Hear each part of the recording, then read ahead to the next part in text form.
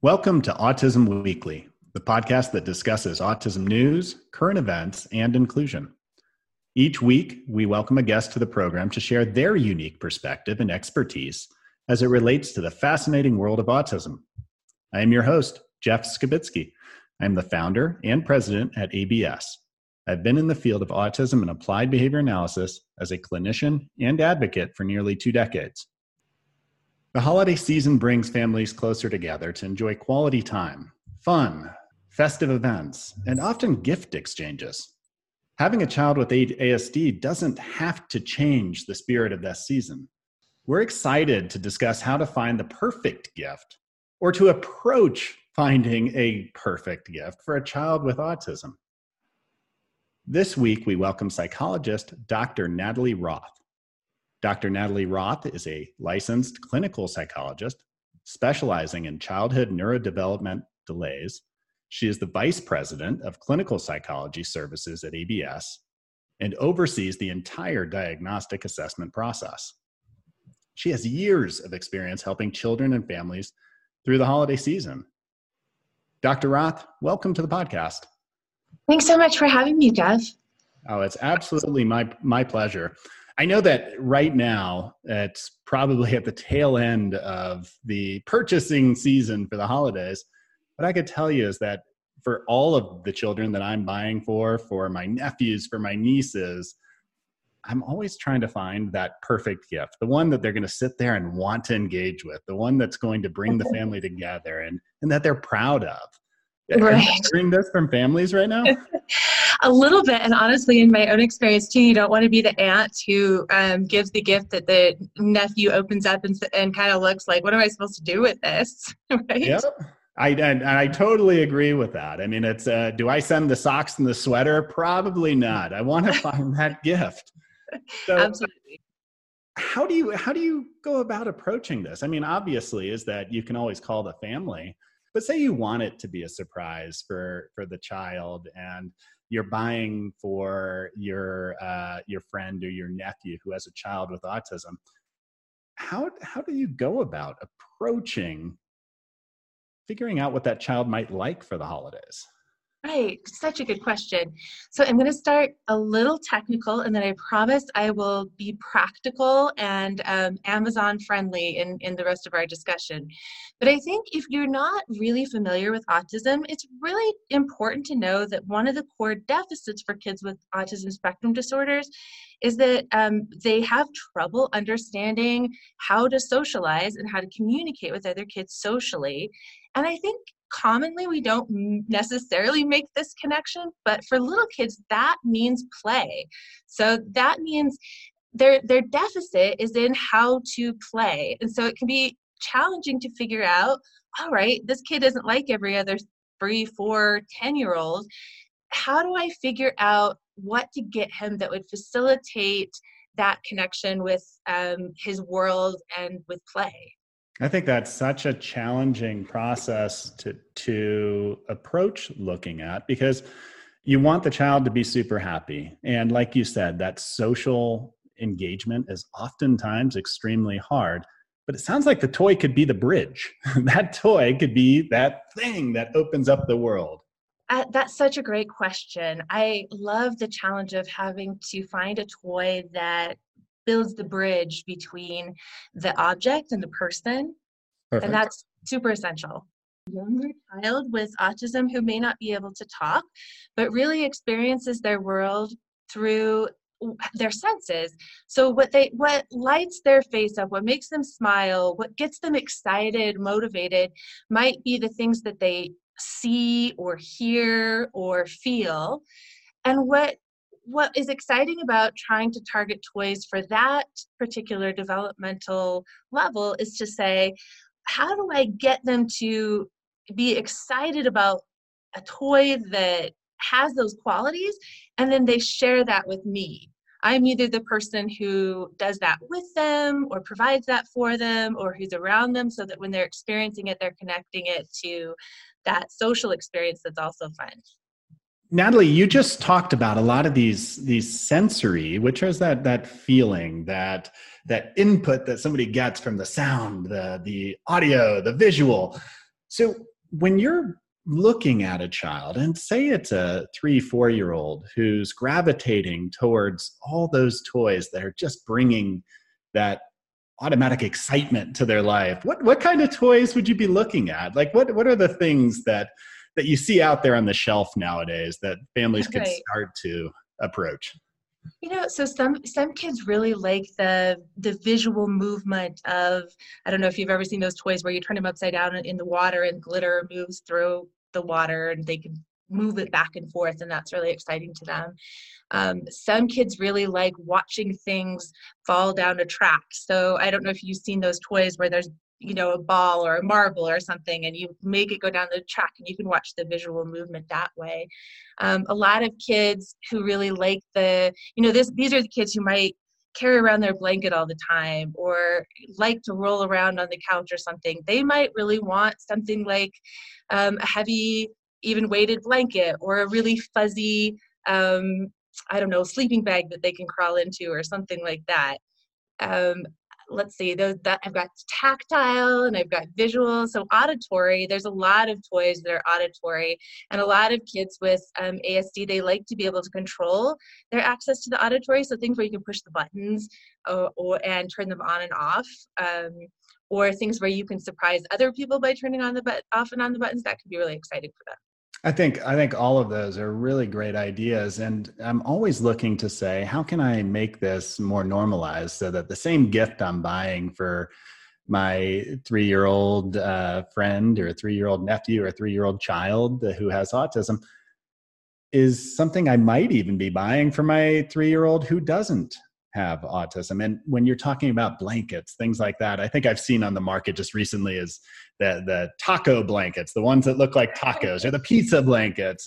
But you could get that same sensory feedback just by wrapping up in it, I'd imagine, can't you? Can you take a normal toy and still utilize it in ways that would make it that perfect gift because you can make it sensory?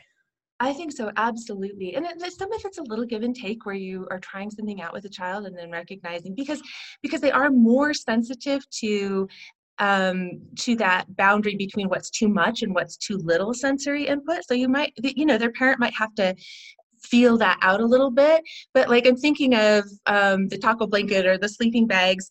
The other really cool thing with that is, let's say you got your ASD 5-year-old sleeping bag with a unicorn on it, and her cousin got the same thing.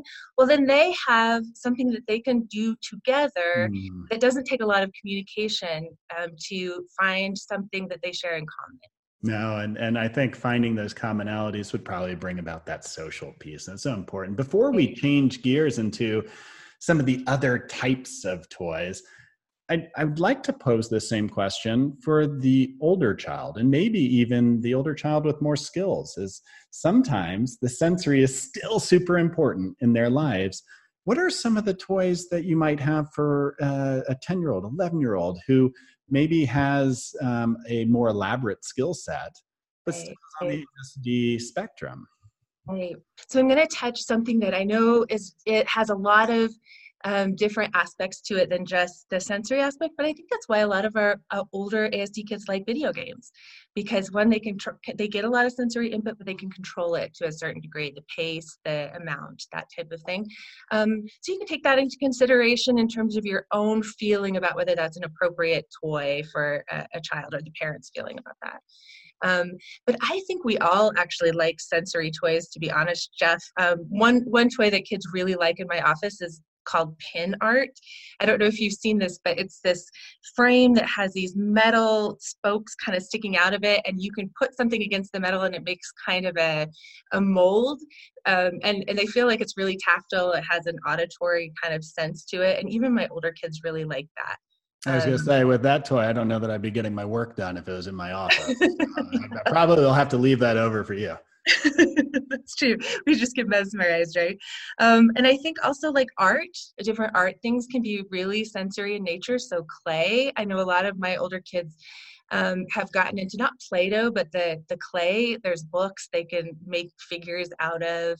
Drawing is now a big thing for adults even, and I think some of my kids can calm down that way because they have the movement, sensory movement oriented toward it, but also the color and creativity. Do you have any thoughts about it? I'm curious about the older kids that you know. You know what? I think that there's so much out there nowadays with technology, whether it's music-based or, like you said, game-based, that will bring about all of that sensory component that might be sought after for the child, yet it makes it fun, interactive. It could be even like a laser tag. It could be, what is that? What's the I'm going to date myself right now, but I remember... must have been 10 years ago-ish, they came out with Dance Dance Revolution or something. And I know that that was something that a lot of the kids really enjoyed at that point. Right. But there's got to be variations to that, I'd imagine. That is fun, yet bring about opportunity to engage. And sometimes even the physical fitness part to it, it brings in other ways to kind of really enjoy the activity. You know, it reminds me of what you said reminds me what you could do if you have an older friend or relative with ASD is go ahead and look at what, just Google what are kids that age interested in general, and then take that subject. It could be Fortnite, it could be Minecraft, it could be all let me think of a non-video game one. It could be dancing, right? It could be any of those things. And then look at toys and say, okay, which one of these activities or toys also has this sensory component or also has this other component to it? Because then they have a bridge again with their peer group. We like the same theme, but I am interested in this toy because I can access it. Yeah. And you actually probably have already hit on that other category of toy that I think we should probably speak about, which is the problem solving, this experimentation, just because those sorts of toys bring about curiosity. Those sorts of toys bring about the opportunity to engage with others and makes more family-oriented opportunities. Do you have suggestions on that type of toy? You mentioned video games, but that's one type. But what other toys fit that mold? I think that potentially some of the constructive toys fall into that, especially if you have either if you yourself or you have someone in that child's home who will kind of insert themselves in the play and say, let's take these Legos that you got, but let's build a tower together, or let's build a garage together. And some other toys that I'm thinking of, Jeff, that are also just super pleasurable and common for non-ASD kids. They like, sometimes kids like puzzles. I've seen the ones where the pieces are really big and they go all the way across the floor, and that could be novel, like a new exciting kind of thing. And also I think some of our kids feel like bigger is better, so you could show it off a little bit. I have another patient who she's a 12-year-old and she loves logic puzzles. So the idea that you have to solve this riddle or the kind of like escape room logic puzzles, she really gets into that, and that's a good social entree for her too. Yeah, I mean, the overarching theme, it sounds like, is that a lot of these toys, games, activities are the same ones you'd be buying for neurotypical children. You're just trying to figure out how to be able to find the right one that will incorporate that piece of the child with autism that is really going to bring them to that toy, engage them in that toy. And it could be the sensory components. It could be the problem-solving components. How do you get the input from the child that you're buying for so that they can be a part of this process? Because you want to empower them to be able to help guide you on what's important to them, what's valuable to them. How do you enrich their lives? Right. That's also a really great question, because as I was noting at the beginning, one of the core problems with ASD kids is social, and that includes communication. So they might not even understand that you don't know what they want, right? They might not understand that, hey, I have to make this explicit to mom and dad if I really want something. A lot of our kids around the holidays are programmed to do that already through like something like Santa, or they just know, hey, I want what I want and I'm going to tell my mom and dad. But I think there's a couple ways that occur to me. One is just watch. So again, watch for what they gravitate to, and then what brings the smile to their face. Is it, and maybe you want to watch for, is it more of something that they like to do kind of on their own, or is it something that they get excited about when they have a partner doing it with them? Another thing to do with our ASD kids, even if they're verbally fluent or at least have some language, is to phrase your questions in a way that makes it more likely that they'll be able to give you meaningful information. So in some cases, open-ended questions are hard for them. What do you want? Why do you want that? That type of thing.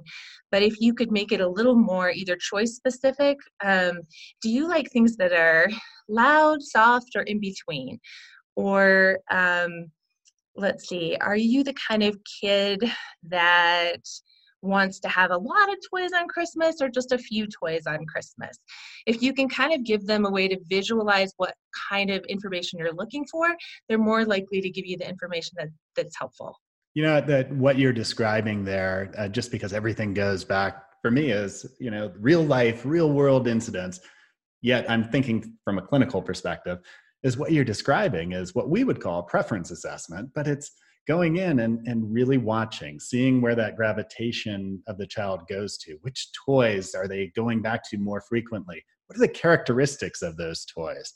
Maybe asking, doing a kind of a hidden interview to the child to try and figure out what it is that they really want in a way that they're going to give you that information without it being so direct. But and for all of these things, if parents need tips on how to be able to kind of work through that process or how to be able to do it, I'm sure that they could reach out to their clinical team and say, hey, what is it that you're doing when you're working with my child to be able to gauge their motivation? And how can I do that? As much as they could use their parenting instincts of, I know my child, I know what they like, I know what they're doing, and I know what they are gravitating to on a regular basis at my home. So it's a combination, I think. I think you're right. And I think another thing for maybe parents and relatives and friends to keep in mind is you might not want to go down the road of doing a toy that's aspirational. So I'll give you an example. Like I have some parents who will say, well, I know that they should be playing with their friends, or they should be doing imaginative play, or they should be doing figure play or role play. So I'm going to buy them costumes or a dollhouse. If they're not there, if that's not within their preference assessment, or that's not what brings them joy or gets them excited, then both of you guys are going to feel kind of disappointed or let down about it. If you get that excitement, if you get that lit up face, there's always a way to connect it to social experience. Yeah. And so, Natalie, I appreciate all the expertise that you provided today. I'm actually going to go back and reevaluate my gift giving with my own children now. Like, did I do it right? But now I appreciate the time that you gave us, because I think that this puts it into a new kind of thought process of how to go through, and we can share this with our other family members or our friends who might be buying gifts for our children, to help them to realize that, you know what, it doesn't have to be hard. There are ways to do it. And it's probably similar to what you'd be doing with your other children. Right. And just a little bit fine-tuned. I think so. It's the challenge that our amazing ASD parents have, which is, okay, I have to learn to parent a little differently and see things a little bit differently. You know, one more thing, if I can, a lot of our kids have trouble showing emotion in the moment or appreciation in the moment. So if you're a parent and the grandparents gave him something that was thoughtful and they really took time with it, and your child opens it and seems kind of, you know, like they don't care or they're not grateful, that might not mean that they're not grateful. It might mean that they're getting used to it, that they're thinking about something else. And the thing to do is look down the line and see what they do with it later and give that feedback to the grandparents. I think that's wonderful feedback, Natalie. And I think that that's something that sometimes we don't realize, that those around us don't know what we know about our own children, and something that could be not malicious in nature, it could be taken the wrong way, or it just might not give the same message. Do you have any other final thoughts for parents, just as they're going about approaching the last few days of purchasing gifts for the holidays? And do you have any feedback that you might be able to give to them to make their life a little bit easier, less stressful right now? You know, I'm going to give feedback that I give myself, which is try to keep your expectations in line. And that doesn't mean that you can't expect an amazingly meaningful, intimate Christmas, but it means that you have to go with the flow. So if you have an idea of the way it's going to be and it doesn't go that way, that's part of the game. And it doesn't, and if you can follow your child's lead a little bit, they'll probably get back to the vision that you had sooner or later, or sooner than they would if you were really, you were butting heads about the way Christmas is supposed to be. Words of wisdom. I appreciate that. Well, thank you once again for joining us, and we hope to have you back again sometime soon, just to be able to share all this information that you have on how to make autism work in the real world and how to educate those around us. Please ask often. Buying gifts around the holidays, whether it's for your own child, somebody else's child, is always stressful, and trying to find the right gift makes it even harder.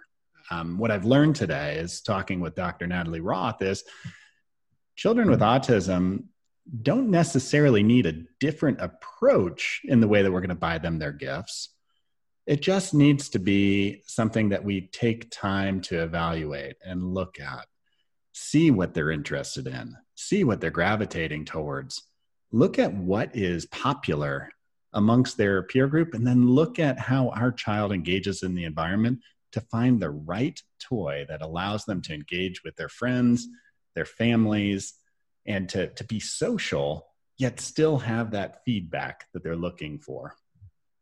Thank you for listening to Autism Weekly. We hope you tune back in next week to learn more about autism in the real world. Autism Weekly is now found on all of the major listening apps, including Apple Podcasts, Google Podcasts, Stitcher, Spotify, Amazon Music, and more. Subscribe to be notified when we post a new podcast. Autism Weekly is produced by ABS. ABS is proud to provide diagnostic assessments and ABA therapy to children with developmental delays like autism spectrum disorder.